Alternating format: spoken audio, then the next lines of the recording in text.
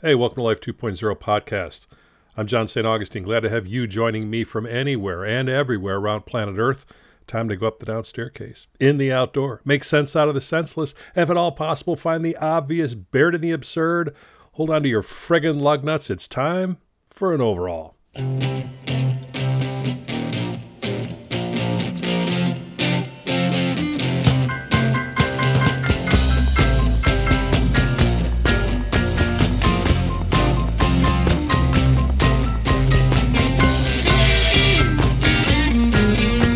Well, let's try this for the fourth time.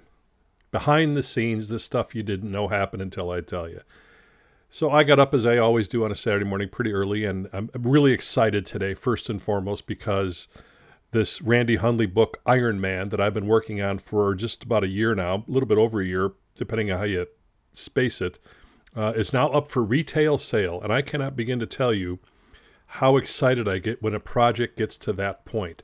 The amount of hours, the energy, the effort, the resources, it is formidable, to say the least, to write a book. So this will be the 9th book I've worked on and written, either revised or from scratch, from the ground up, as we call it. And Randy's book is a scratch build up from the ground. We started with a concept and an idea and conversations. And today, on 9/9/23, a couple of nines in there, which is good because that was Randy's number with the Cubs. The book is available at lulu.com. So I'd be remiss if I didn't mention that. Go buy the book. I think we've done a really great job of capturing this guy's life and career in about 204 pages. I'm a less is more guy. I don't want to sit and read a book for 4 months. I want to read it, be done with it in 2 or 3 days, be able to go back to it and enjoy it and take chunks. And that's kind of the way I write. It's the way I grew up reading. Ray Bradbury's stories were always fascinating to me because they were short, but they said a lot, and they got to the point. You didn't have to go, now what are they talking about here? Life's hard enough. I don't like to read hard. I like it easy. So anyway, the book's it is 204 pages. And I want to thank, first and foremost, all the people that were sponsors of the book. Some of you are sponsors of this podcast as well. And for those who are in the know, they put in $100. And for that, they got their name in the book or the name of a loved one in the book. They attended the book launch 3 weeks ago tomorrow, which was fan-frickin-tastic. It was standing room only.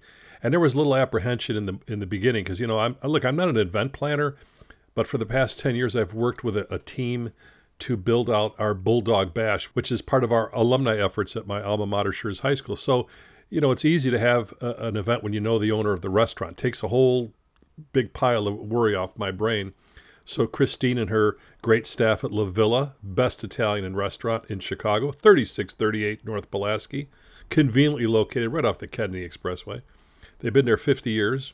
So if you go in, say that John sent you, you're not going to get any money off, but at least they'll know who sent you.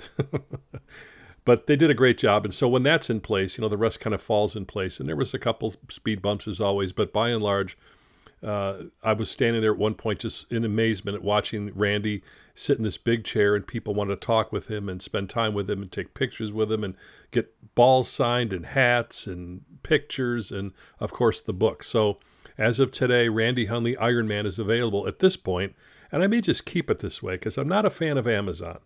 I make no bones about it. They have spent billions in advertising and marketing and branding to make you think that the first thing or the first place you should go, I say, to buy something is Amazon. I kind of like the world better when Amazon was just a river, right? So the reason I say that is because they have to pay for all that. Little insider thing here, free shipping isn't free. You're paying for it somewhere. So it's a nice little hook to get you to buy stuff. And yes, my books are on Amazon, and yes, they've done well on Amazon, but it's not author friendly. So this book, quite frankly, sells for $19.99 direct from lulu.com, and then you pay the shipping, you pay for all that. It's print on demand, so I don't keep a huge inventory like I did back in the old days. My first 2 books came out, I'd have, 2,000 copies in my garage. Couldn't put the car in there because I had books inside. But anyway, this is print on demand. This is a very author-friendly way to do things where you create the actual product and it's direct to the reader, and you miss all that stuff in the middle. So Lulu.com, just type in Iron Man, Randy Hundley in the search bar, and you'll find the book, and there it is. And we do well on that. So for $19.99, I think after the costs are figured in, we'll earn about $10 a book. If it goes to Amazon, it's $3. We split. So they're all paying for their branding. And so that's why I'm really adamant about direct from the publisher. Eventually, it will work its way into the book bloodstream of Amazon and BarnesandNoble.com and all the other .coms out there. But as long as I can keep the lid on it, Lulu.com is directly from the publisher. It is print on demand, and it at least that way, the book is fairly priced for what it is, $19.99. You pay for the shipping. It's a couple, $3, $4, $5, I don't know, depending if you want it expedited. And that puts the control in the consumer's hand, and it keeps that middle thing out of there. It goes right from the publisher to you. So we appreciate you taking that route and not the other one as best you can. But it's always a thrill to me, no matter how long I'm working on a book, whether it's a short period of time or like this, just over a year, to go click and then it's off. And then you get the anxiety. Oh my God, did I upload the right PDF? That's it, because that won't end until it ends. And we got everything in order. I like the way the book turned out. The cover's fantastic. And the process of this thing has really taxed my technical abilities and especially my brain, because the review process that it takes to pull this off is not just me. There's other people involved, but by and large, my name's on the cover with Randy's. And it's on me to get this done. It's bottom line. And to sign off on what I sign off on. And we had, a time crunch with the book launch. We had 250 copies made.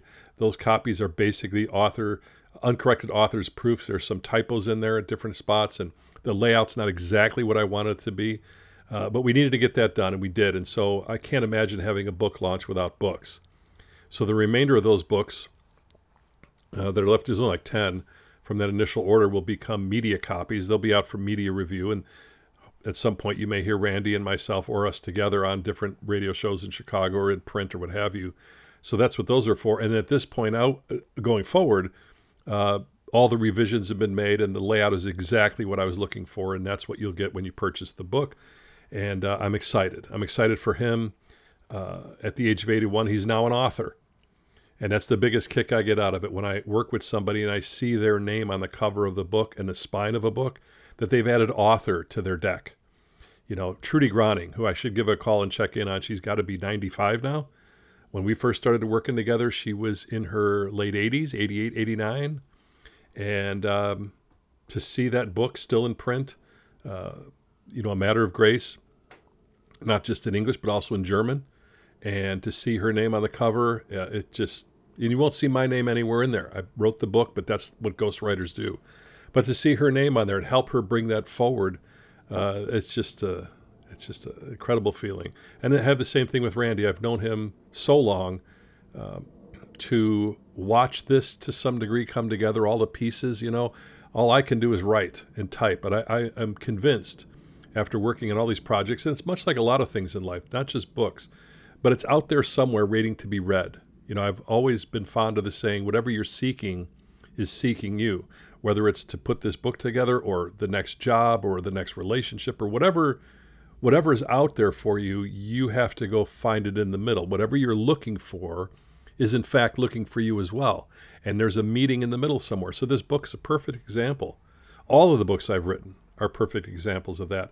All I know is I'm doing my part, but somewhere out there in the cloud, for lack of a better term, is the material, the information. It's all there. It's simply accessing it. So I've gotten fairly adept at getting quiet enough and relaxed enough and have enough coffee to allow that process to take place. I'm always amazed how it turns out. The first chapter I wrote in this book was about the mitt that Randy Hundley was given by his dad and how that changed his life. And literally, it changed the game of baseball because of his dad. His dad was a two-handed catcher as a semi-pro guy and broke a lot of bones in his hand. And so he was adamant that his son would not break the fingers in his hand. He taught him to catch one-handed. Randy goes into the major leagues where everybody's catching two-handed in the early 1960s. And everybody's, what are you doing?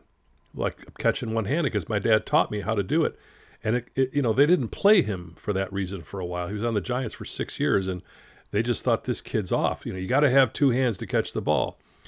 But when he went to the Cubs in 1966, and the world got to see him, especially here in Chicago, but the world got to see him on TV catching one-handed, next thing you know, Johnny Bench is catching one-handed. right? And so it spins into this whole other thing. And now every catcher catches one-handed. And Randy, for so many years, was not given the credit. Well, he gets the credit in this book because that's exactly how it happened. And furthermore, his dad gets the credit. So Cecil Randolph Hundley Sr. taught Cecil Randolph Hundley Jr., who went into the big leagues, and now everybody catches one-handed because of that. It's fantastic. And little leverage points like that can turn into really big things. So that's one part of the book. And, of course, he created the fantasy camp concept where guys like me and girls could go and play baseball in a Cubs uniform or a couple other different teams he worked with and play the Field of Dreams. It was fantastic. So I'm just thrilled this morning. And this is the fourth start for me, meaning the first one, I came in here really early and it didn't sound right in my ear, realizing I hadn't plugged the microphone in. Kind of need that. And then the second one, there was another technical problem. And the third time, I was about 7 minutes into the show, and all of a sudden, it's gone. So I'm like, well, time to get some coffee and a liver sausage sandwich, because that's what you do, right? Some old world breakfast, liver sausage and mustard on white bread, boy. And I opened the door to the studio and took a breath and kind of walked around and did a few other things and came back to get this done. Because of two reasons. Number one is the people who sponsor the show, the subscribers. I can't tell you how important it is that you continue to do that. You know, last week there was a big headline about podcasting and the billions that is spent in this medium to create content. And they were really specifically talking about the, quote, big name podcasts for like the Obamas and for Harry and Meghan, and that these people are given inordinately huge amounts of money to be part of these shows, which then in turn should, in theory, create a great advertising base. But there's a lot of challenges with that. And they failed miserably in the fact that they'd never really recoup what they thought they were going to recoup when you get the Obamas on or Harry and Meghan. But it's a very defined audience. And so it gets further and further away from the concept of a platform that's usable and bearable and workable, because you put so much resource in, or financial resource in, to secure these people and then put it out there. But it is a very crowded place to be in podcast land. So while it would be great to have Joe Rogan numbers, I don't even know what they are, 1 million people, I don't know. I'm kind of happy that I'm doing it this way. That there is this core group of subscribers that every month plunk down $20, which is basically the cost of a pizza. And for that, you get it's $5 a week, 66 cents a day. And I do a show every week. So they support that because of the work and what's been said here. And I guess the things that are, they find value in it. I cannot tell you how much that means to me. It goes back to my early days of radio when I was literally knocking door to door saying, this is what I want to do. This is what I want to talk about, and I need your help to do it. Because I know in the end, as in the beginning, it matters somewhere. Somebody listening to this, even if it's just about baseball, but for the most part talking about the life stuff, that it matters somewhere to somebody's getting value from that. So thank you so much for doing that. This is 5 years of this, and when I go in and look at the accounts, because there's always a problem. I'm getting email stuff all the time about somebody unsubscribing or there's a problem with the credit card. So I have to go in and fix that stuff. And I'd only see the email addresses. I don't always see the subscribers' names. So thank you. I don't see all your names, but I thank you so much for being part of this and staying with this and believing in this. And that I got to fire that mic up one more time. If I do nothing else in this show, but thank you for what you've done to keep it going. So your support, much like PBS, allows other people to listen. And that if it benefits them, you get that. It's reciprocal. It's kind of what Kismet and Karma is all about to me. But on a sad note, a guy that I knew growing up, he's probably 5-6 years younger than me, Mike Kehoe, was a longtime subscriber of this podcast. And sadly, Mike passed away suddenly last week. And this was a guy who was a force of nature. Lived in Ohio, I believe. And, the great thing about Facebook, the landfill of the internet, is you can find people that, you spent other parts of your life with before the internet existed. And it's a great tool for that. And Mike and I connected about 5-6 years ago, and we've had some great conversations over the years. Nate Boyer former Green Beret and long snapper for the Texas Longhorns, and he played for Seattle Seahawks. He was a client of Mike and his brother Bob's company, and they put him in my direction. I had a few shows with Nate, became connected with him, and so they were really supportive of the things that I do here. And there wasn't a week that went by that I do a podcast, and on Monday morning, Mike Keogh would have a couple of suggestions, asked if I could play a different couple songs, all these different things. Very engaged in the process, even though we physically hadn't seen each other for decades. So Mike passed away last week. I was so sorry to hear that. And my condolences, of course, go out to his family and his sister Kathy and his brother Bobby. And it's that type of stuff as I'm working backwards from. Mike was a huge defender of freedom of speech especially, but he could argue with the best of them. And the thing about arguing with people is it doesn't change anything.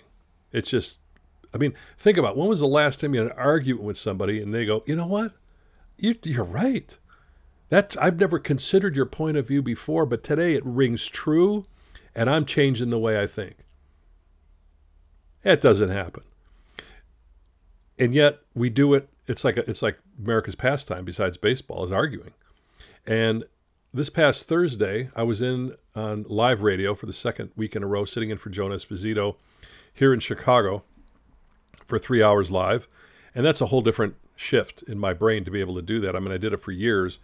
But the podcast, landscape here has me pretty well. Look, I don't even have shoes on, right? Got to kind of put shoes on when you go into the studio.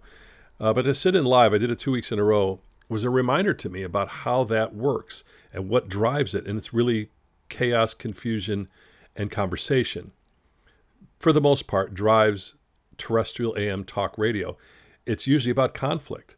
On the right-hand side, it's all about what's wrong with the Democrats. And on the left-hand side, it's all about what's wrong with the Republicans. Well, where's the room in the middle for the rest of us that kind of give a shit?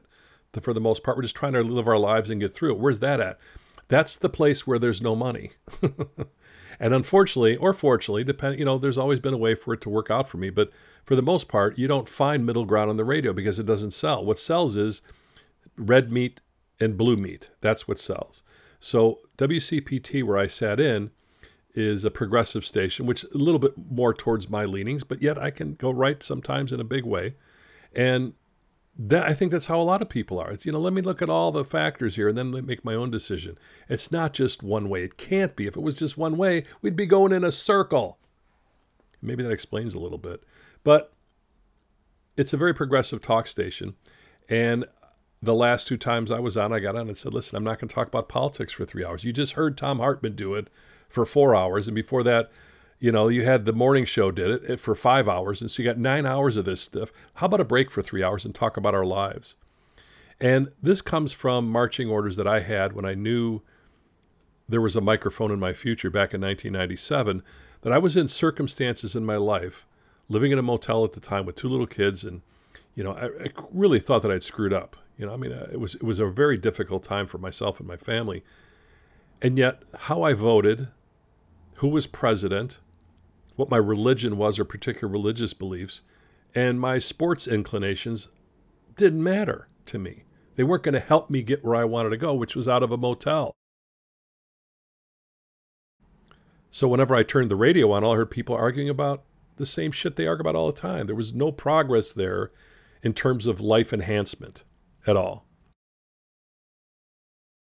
So when I got into radio in the beginning, the owner's like, well, what are you going to talk about? I said, well, here's what I don't want to talk about. He goes, there's no such channel as that. You got to argue about something. No one's going to listen to you. Well, he was wrong to some degree, but also right to another degree, that you got to go where the money is. And I've turned down money on the left side, turned money on the right side. And maybe I could have done the sports thing, but as much as I love sports and football and baseball and rest, I just, I go to the gym and I see these guys arguing. The Kansas City Chiefs lost their first game to the Detroit Lions. It was a big deal in Detroit, huge deal in Kansas City because, you just beat up Superman. And I'm at the gym. That was on, Thursday night. And Friday morning, I'm at the gym. And, is the Kansas City Chiefs season over? You can talk about that for how long? So these things to me are fairly meaningless. They're just meat fodder for your mouth. At this point in my life, and how it's been the whole time, is I'm looking for something a little bit more substance. I mean, a little bit more. Life in its own form is meaningless. We get to put meaning to it. And what something means. We're the only species on the planet that get to determine what something means or doesn't mean. You could lose your job, it's the best thing in the world. You could lose your job, it's the worst thing in the world. So how you respond to things is more important than the thing itself. And if all we do is go back and forth and argue about policy we have no control over, I'm not surprised that we're all needing like all the drugs they say we need on TV. We're making ourselves sick over this stuff. It's like being on the outside of it. I can see it clearly. When I got on the air there and listening on the way into Thom Hartmann talk, and a guy wanted to call in and argue about Donald Trump should pay for his own incarceration. He spent 6 minutes on this. You have no control over that. I mean, come on. But that's kind of the mentality and the mindset of that whole platform. So I wanted to get out of that, and I did, and we had a great time. And, I have support doing these things. There are people that line up that are glad to have some voice, like Ted Albrecht came on. Former Chicago Bear, we talked about the Bears-Packers stuff. But Teddy is an incredibly successful businessman years after he retired from football. We talked about that too. The other side of the coin of that.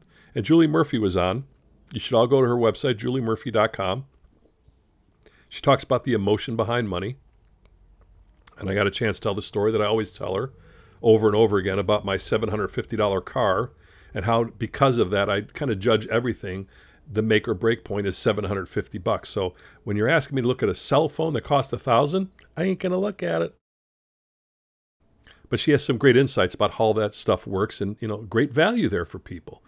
And then, I had Jennifer Weigel came in for almost an hour and sat and supported with conversation about how things can make a difference in your life and what you need to do to be just a little bit more aware.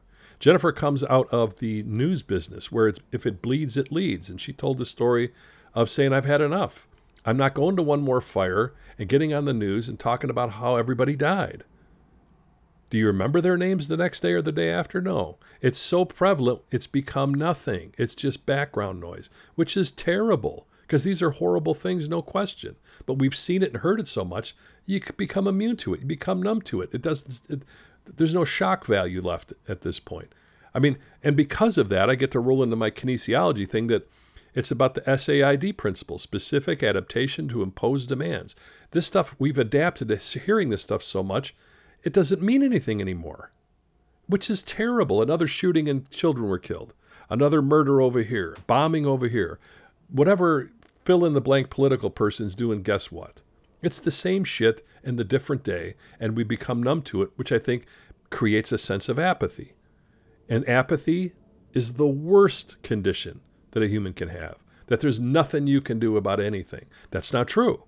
There may be not anything you can do about whether Trump's going to pay for his incarceration, but you can do something locally to make things better where you live. And once you get back to that, that's when life becomes better. So when I sat there and listened to all this going back and forth, I had Rex Hupke on, who is a USA Today opinion columnist, former Tribune writer, a great guy, satirical way of seeing the world, and he's picking apart politics and behavior, and especially Trump these days because of all that's going on. But he's also got on Biden at times. I mean, it's all around the place, right? But he was talking about how much hate mail that he gets and death threats, and that you can't even give it an opinion without somebody saying they're going to kill you. When I started in radio, I replaced Dr. Laura on, 25, 30 stations when I moved from CBS to ABC, and I got all this hate mail. I had no clue why. I knew who Dr. Laura was. I found it fascinating that people would sit on hold for hours to talk to this woman for about a minute and a half and have her fix your problem without really knowing who you are. That took a lifetime to create. But that's her shtick. That's what she does. I don't know if she's still doing it, but anyway, at the time, and this would have been in the early 2000s, late 90s, early 2000s, she was hot as they get on radio. And the affiliate I was on decided to replace her with me. And I got a ton of hate mail. I walked to my office when there was a bag of mail. I'm like, well, this is great. Till I opened it and started reading it. The people hated me. They wanted to kill me. Where they're going to come for me. For what? Because you don't like what I said? So real early on, I got this whole rhino thick, skin, because you can't be in this business and take that stuff personal.